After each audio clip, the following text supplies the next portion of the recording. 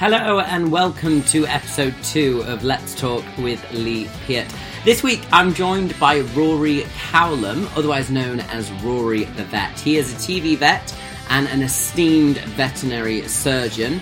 He's had appearances on ITV and CBBC, and we sat down to discuss all things animal related.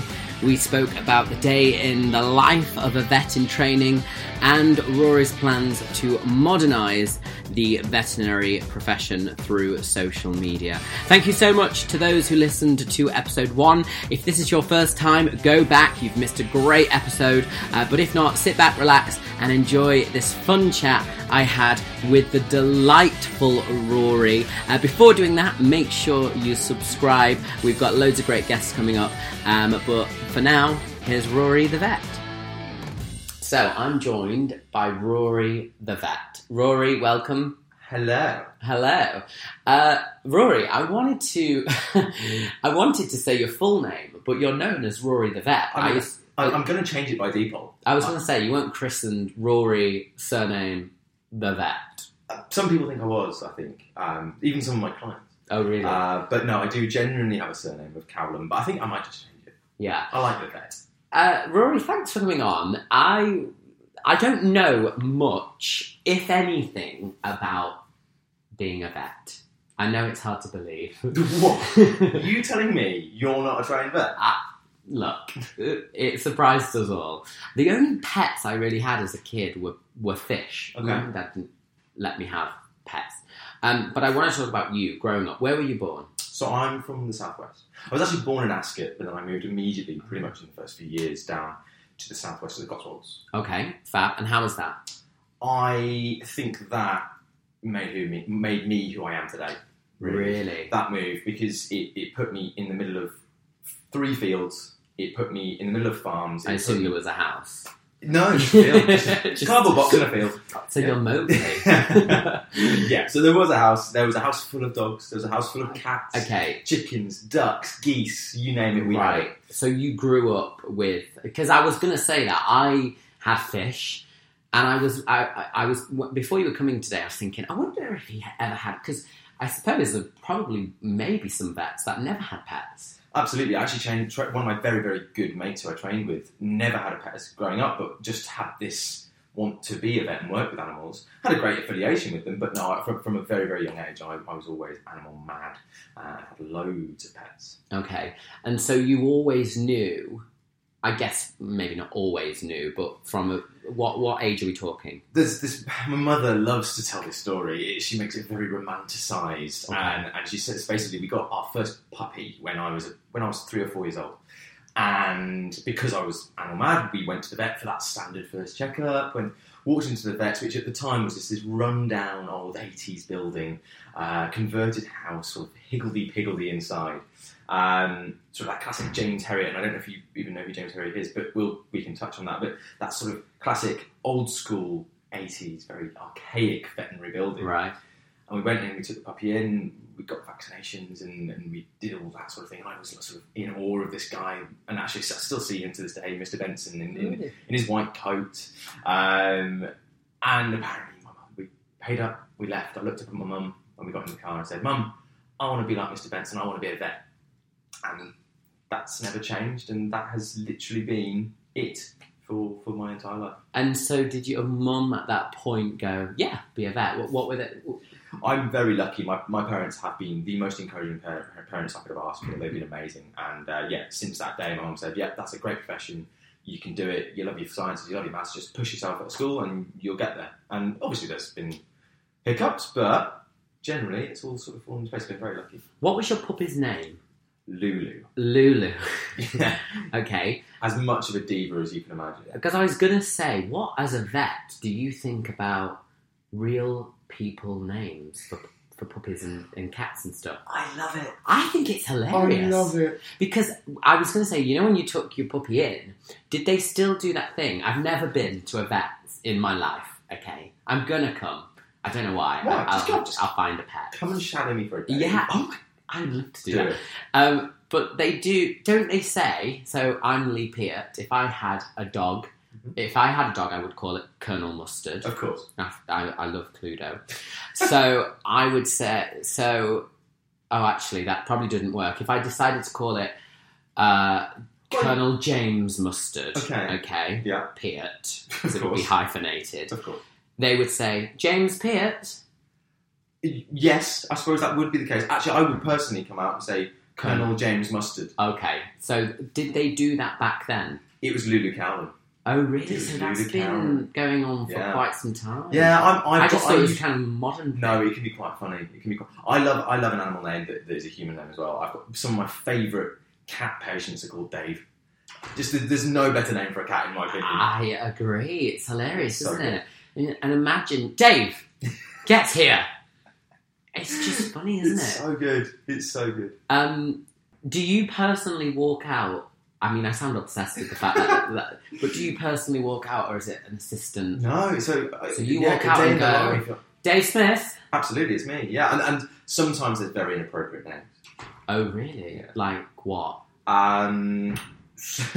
So one person actually wants. How PG are we today? A word. Fine. Say whatever. So, someone once called their cat cunt flaps. No. I was just going to say word PG, and I was thinking maybe not the C word. Yeah, well, good. Cunt flaps. Yeah. Really? Yeah. I'm sorry to anyone who's listening who is offended by that word. It's just a word. It's fine, and it's actually just a cat. Isn't it? Well, it is. It's a real Oh, cat. is it because pussy? There we go. I see. They It took thought me a they'd while been, to get there. They thought they'd been really clever.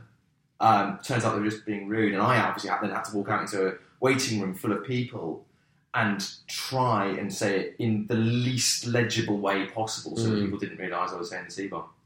It's quite bad. Oh, really? And did people realise? Of course they did. And did the owner look mortified or smug? Smug as you like. I bet. Yeah, she was so happy with herself. I mean, you're not going to be mortified when you call your cat that. It was a she. No, of course it was. I mean, it shouldn't be sexist, but I assumed it would be just some man who's like, oh, hey up, Dave. No, she was very happy with herself. Oh, right, okay. So you grew up in the Cotswolds. I did. You knew from a very early age you wanted to be a vet. How long did it take to become a vet? So, I mean, it's something you're thinking about right from the word go, really. Once you're at university, it's a 5-year course. 5 years? Yeah, 5 years studying. And if you're lucky, you get in as an undergrad. Quite a lot of people have to go into a degree first and then get in as a postgrad. So they're at uni for anywhere up to sort of 7 or 8 years at a time. Oh, right. So would you have to do a certain degree, or is it just you do anything? Yeah, so it'd have to be science-based. So, Right. Yeah, for those looking to get into it, it's generally sort of biomedical sciences or some sort of medical science, then leading into a veterinary medicine degree. And how come you could sometimes just be lucky enough to get in? It's all part of the interview process. It's Right, just luck and okay. draw. Honestly, it's getting harder and harder every year because there's more and more applicants. I think when I applied, there was something like 8 people interviewed for each place. And that's 8 people interviewed. So I think there was 25 applicants for each place, 8 people interviewed for each place at each university. So it's a lot. Wow. And you went to the Royal Veterinary... Good. I can't say it very well. Veterinary. You've got it. Have I? Yeah. College, was it? Royal Veterinary College, yes. Which Good I'm knowledge. guessing... Thank you. I've done a bit of research / stalking. I'm guessing, because it's royal, that's the top dog. Oh, get what I did there? How many puns can we make today? I know. Whew, okay, there's one. We've opened the floodgates now. We are best in the... Well, we are currently voted the best in the world. Oh, when you heard that, you must have been having kittens. Oh! Oh, God. Sorry, Okay, everyone. I'm leaving that one. So it's the best in the world. It is, as of, I think, a few months ago. So your mum especially, looking back to her romantic version of getting in that car after you took Lulu to the vets, whether or not that was the full story, but we'll go with it. I like it. I like it. I think it's lovely. Yeah. She must have just been over the moon. My mother is the proudest mum out there, I think. I hear from her friends that she just doesn't stop talking about me and my sister, my beloved little sister, who's a lawyer. And really? she just sort of gushes over us. Yeah. Yes, I'm sure it's horrible for everyone else, but it's quite lovely for her, which is nice. So where is the college based? It's actually London based. So I Yeah. moved to London for university. I've been in London for about 10 years now. Really? 10 years, God. But are you a full Londoner? Because I- I've been for 1.5 now, and I'm starting to get tetchy if people take more than 2 seconds to get through a tube barrier. And I think, I'm not even in a rush. exactly. And if people stand on the left on the escalator. Unforgivable. Oh, God, people. Anyway, yes, I am full Londoner now. Full Londoner. Okay. But I'm a South Londoner. I've started out in North Londoner, and now I've moved to the South. Talk me through. You go in for your first day at the RVC. There we go. That saves you saying veterinary. I'm guessing that's what you called it. Thanks for outing me there. No worries. What does a standard, if you could combine, I guess a day isn't the same each day with what you're doing, but what is a standard day? I can't imagine it. Look, I did performing arts. I know, again, hard to believe. And it is what you imagine it's like. You go in, you do a voice lesson, you do a bit of kicking around, whatever, you read a script, you go, oh, I need a coffee. Nice. What is a standard day at the RVC? Surprisingly quite dissimilar. It's sort of the building itself is very. It was, I think it's founded in the 1800s, so it's very Hogwarts-esque. Is it? It's beautiful buildings in London, and then they've got a massive referral hospital out in Potter's Bar, where you spend a lot of your time. So essentially, over the 5 years, you're torn between lectures, dissections, sort of small group teaching with hands-on on greyhounds that are owned by the college, or cows and horses that are owned by the college. You work on farms, you go and do placement at sort of existing vets around the country, and then you do a lot of placement at what's called the QMH, which is the Queen Mother Hospital, which is this big referral hospital, biggest referral hospital in Europe. And in that hospital, you've got some of the leading specialists in the entire world, unbelievable people. And you essentially learn from them. You see amazing surgeries. You see it's an amazing place. Really, really cool. And when do you start doing kind of? I guess you begin with. I want to say dummies. It's weird. Is it a little? I'm kind of basing what I know on medicine as well. Yeah. But I imagine it's the same process. When do you start? When does your first animal come in and you? Oh, I was going to say have a go. It's not operation. No, you know what? It's not that far off. So I think a lot of medical schools, and I might be wrong here, but I think a lot of medical schools are now moving away from cadaver use. Yeah. I think there's only one in London now that uses cadavers. Mm-hmm. We still use cadavers. So as veterinary, we use a lot of sort of beagles from testing centres. We use greyhounds. We use donated dogs for those dissections to get used to the anatomy. Oh, right. You use dead horses that are owned by the college that have unfortunately had to be put to sleep. And the thing is, it's a lot easier to get your hands on those sorts of things for us to practice on, really. Yeah, and that is quite. You never think about that when you hear of horses being put down. I know it is terrible, but you think it actually made me think. Oh, at least they are then almost being used still to do good. Absolutely. Literally 2 weeks ago, one of my clients, unfortunately, I had to put one of my clients' dogs to sleep, and they offered me him as a post-mortem just for practice, Right. which is, for me, obviously, I didn't use him. However, it's lovely to think about donating them to science, because it is all. If we can use them for that gives them an extra purpose as well. I think it's really nice. Absolutely. So 5 years you did that, okay, and you became a vet, which was dream from What's the qualification? Do you have like? I now have 26 letters after my name or something like that. The whole alphabet. Yeah, exactly. It's just ABCD. It's easy to remember. You qualify with what's called BVet Med MRCVS, Right. which is essentially a bachelor's degree in veterinary medicine, and you're a member of the Royal College of Veterinary Surgeons. And so you're leaving. When do you start looking for jobs? Before you qualify. Yeah. So I qualified with a job lined up, conditional on me passing. Okay, perfect. Yeah. Went straight into a 24-hour hospital. And I think that for me, for a newly graduated student, going straight in at the deep end was the only way to do it. I'm one of these people that firmly believes in sink or swim, and you just go for it, do it, and you'll either do great or you won't. You might as well give it a go. And so I went into this 24-hour job. I was doing 12-hour night shifts, 12-hour day shifts. I was working 60 plus hours a week. It was emotionally draining, but I did it for 15 months and I loved it so much. And then I joined my current job and took a step back from doing night work, which was a little bit intense. I wanted to just go back a little bit where you said a conditional on you passing. What is the exam? Is there theory work that you have to do as well? So you've got 3 written exams, right? An essay base, multiple choice, and the problem solving, and you have practical exams. Yeah. So a large part of it is the practical exam, making sure essentially you are fit to go out and treat animals.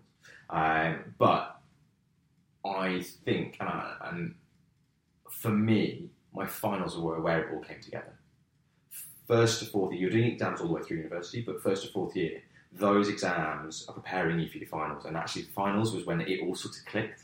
Right. And all the theory met the practical, and it just sort of moulded together. And it all sort of came together, and then sort of set me up as a vet. Was there ever a moment during where you thought, I can't do this? Oh, Did you ever doubt that it was what you... Oh, really? All the time. I had a really rough time through university. I actually ended up failing again. Oh, really? And I had to resit a whole year over a summer, and I was supposed to be doing loads of fun stuff. That time I had a festival booked, I had loads of stuff booked with my mates, and I had to cancel it all and just do 3 solid months of work to revise for these exams. And I just managed to pass those exams and not have to be held back a year. But that was trying. I mean, there were points during that summer that I was ready to throw in the towel. Really? Yeah. And all that took to stop that feeling was to go home and just recharge or go and do some hands-on stuff at the vets, because just refreshing that vision. Yeah. And did you not have anything else in your mind of what you could do? If it wasn't going to be veterinary, I was going to do the job that could make me the most money the quickest. Right. Okay. And I'm not money driven at all. No. I do my job for the love of it, and I think every vet does that. It's not a job where you get paid well. It's not at all. That's a common misconception. Really? You do it for the love, and you just do it because it's what you want to do. So for me, if I couldn't be happy in my career, and I think I wouldn't have been if it hadn't been veterinary, then I would have just done what could sort of fill that gap, make a load of money, and then retire early. Yeah. Go and live on an island somewhere. So really, essentially, it was like, this is my passion, and that was it. And you did it. So you moved into a new job, you said. So you went from a 24-hour hospital to where you are now. Absolutely. Yeah. And what is that? Is that... So it was a privately owned vet. It's now a just a little group of 3 branches called the Neighbourhood Vet. That was it. Yeah. It's modern veterinary at its finest for me. It's very progressive. It's very colloquial. It's very accessible. Our team is very friendly and outgoing and young, and it's just this very bright and vibrant vet. And as I said to you earlier, my vet at home is the stark contrast to that. Yeah. And this is something that I suppose sparked my interest in trying to move the veterinary profession forward, whether that be through social media or not. But because I'd always seen that slightly archaic and slightly stuck in the 80s or wherever sort of era veterinary world, I wanted to work somewhere that was really progressive and really sort of modern, and that's where I've ended up.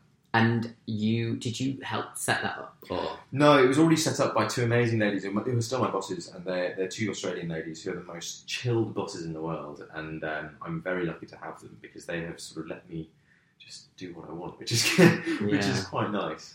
And one of those things is you've moved, like you said, with the social media. And I know we joked at the top of the show about Rory Cowlam and Rory the Vet. Yeah. But that is kind of your brand now. You are Rory the Vet. And for anyone on Instagram or Twitter, you are Rory the Vet.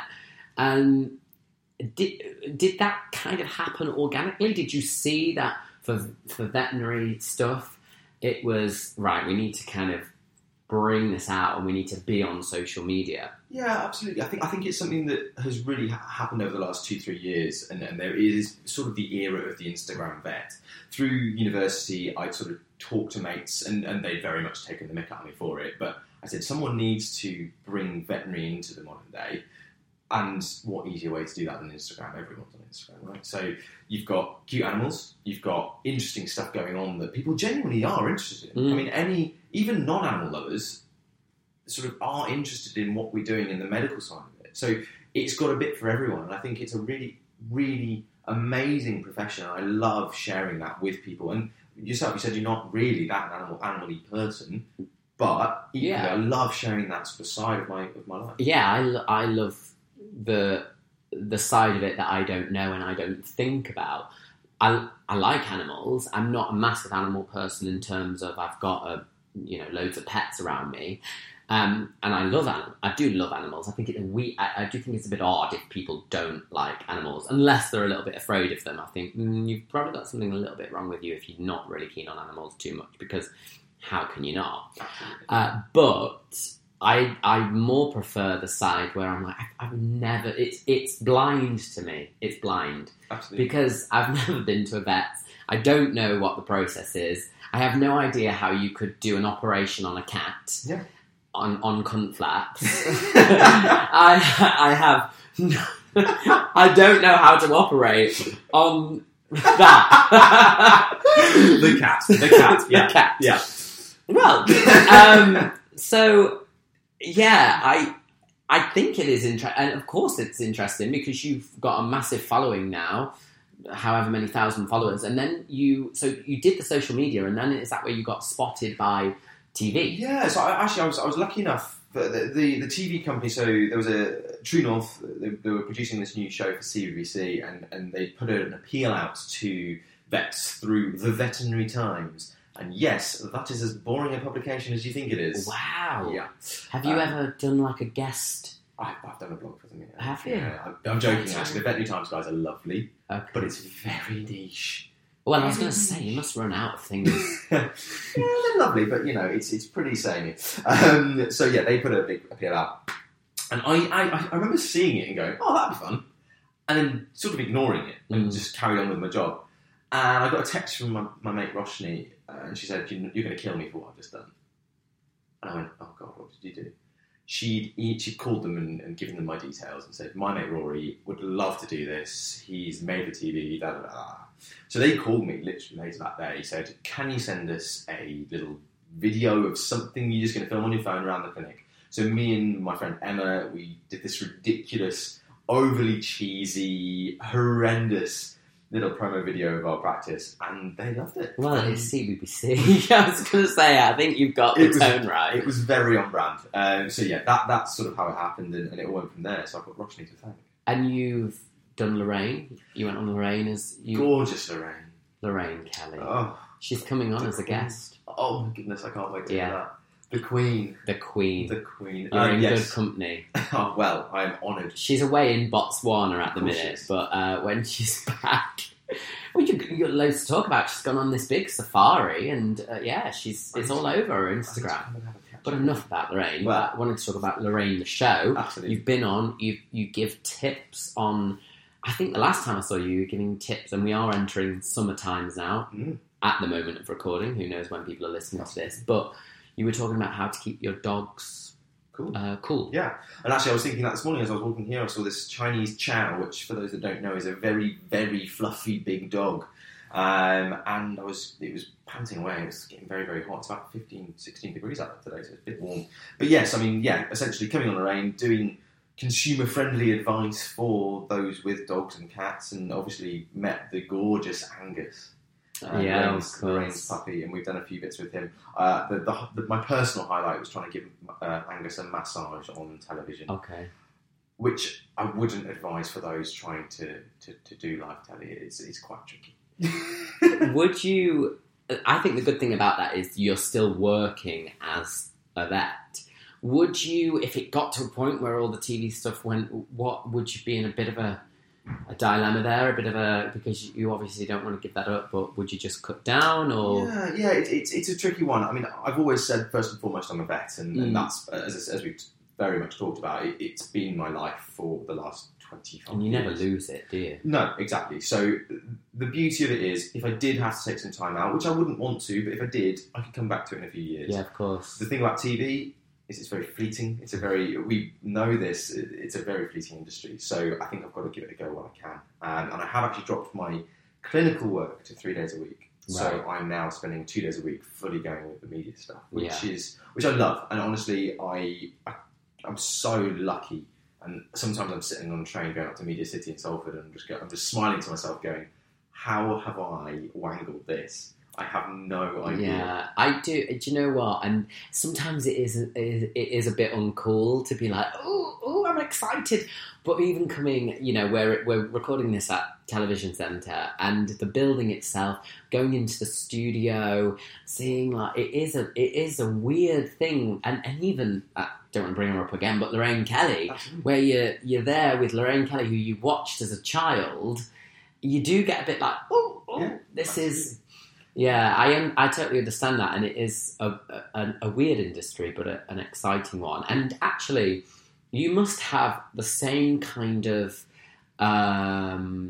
what's the word? You must kind of feel like you're doing still good things vet-wise, because you're letting more and more people know about things. Like, for example, that thing about keeping your dogs cool, that probably reached way more people than you could because you have a bit of a profile. And so it's arguable that you're kind of being more effective in as a kind of vet spokesperson. I didn't really say that very well.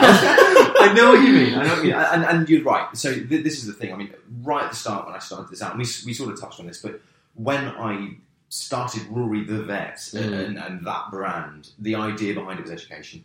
That was it. Yeah. It wasn't about getting thousands of followers and posting cute puppies photos, and it was about educating people, and it was about bringing sensible and sort of correct advice to people in a trustworthy platform. Because anyone that owns a dog, anyone out there that is listening to this that owns a dog, will know that if you take your dog to the park and there's people there, they will give you their 10 best pieces of advice about dogs. And I guarantee you that 90% of them are absolutely wrong. Really? And people come to me and they go, "Oh, well, I've been feeding my dog loads more because someone in the park told me they were too skinny." I went, "No, absolutely not. Your dog was perfect and now they're obese." And that is the most classic one. And it's weird because you wouldn't be in a park yourself and go, "You shouldn't really be doing that." Like, you wouldn't start giving them advice of that, and on the flip side, you wouldn't start taking advice from a random person approaching you in the park. Absolutely. Just because they've got a dog doesn't mean they're qualified. I might start getting a dog and start telling people to do things. Well, Follow me on Twitter. Honestly, people will do that. People will listen to He you. told me to. He had a dog. It's trustworthy. You could start. I mean, maybe we could start like a nail painting trend or something like that. Exactly. And all my clients will start bringing their dog because, well, this guy in the park, he did say that they prefer their nails being Exactly. painted. Yeah, they do. So yeah, it's Just about anyone listening, do not paint your dog's nails. or at least use something that's not toxic to the dog.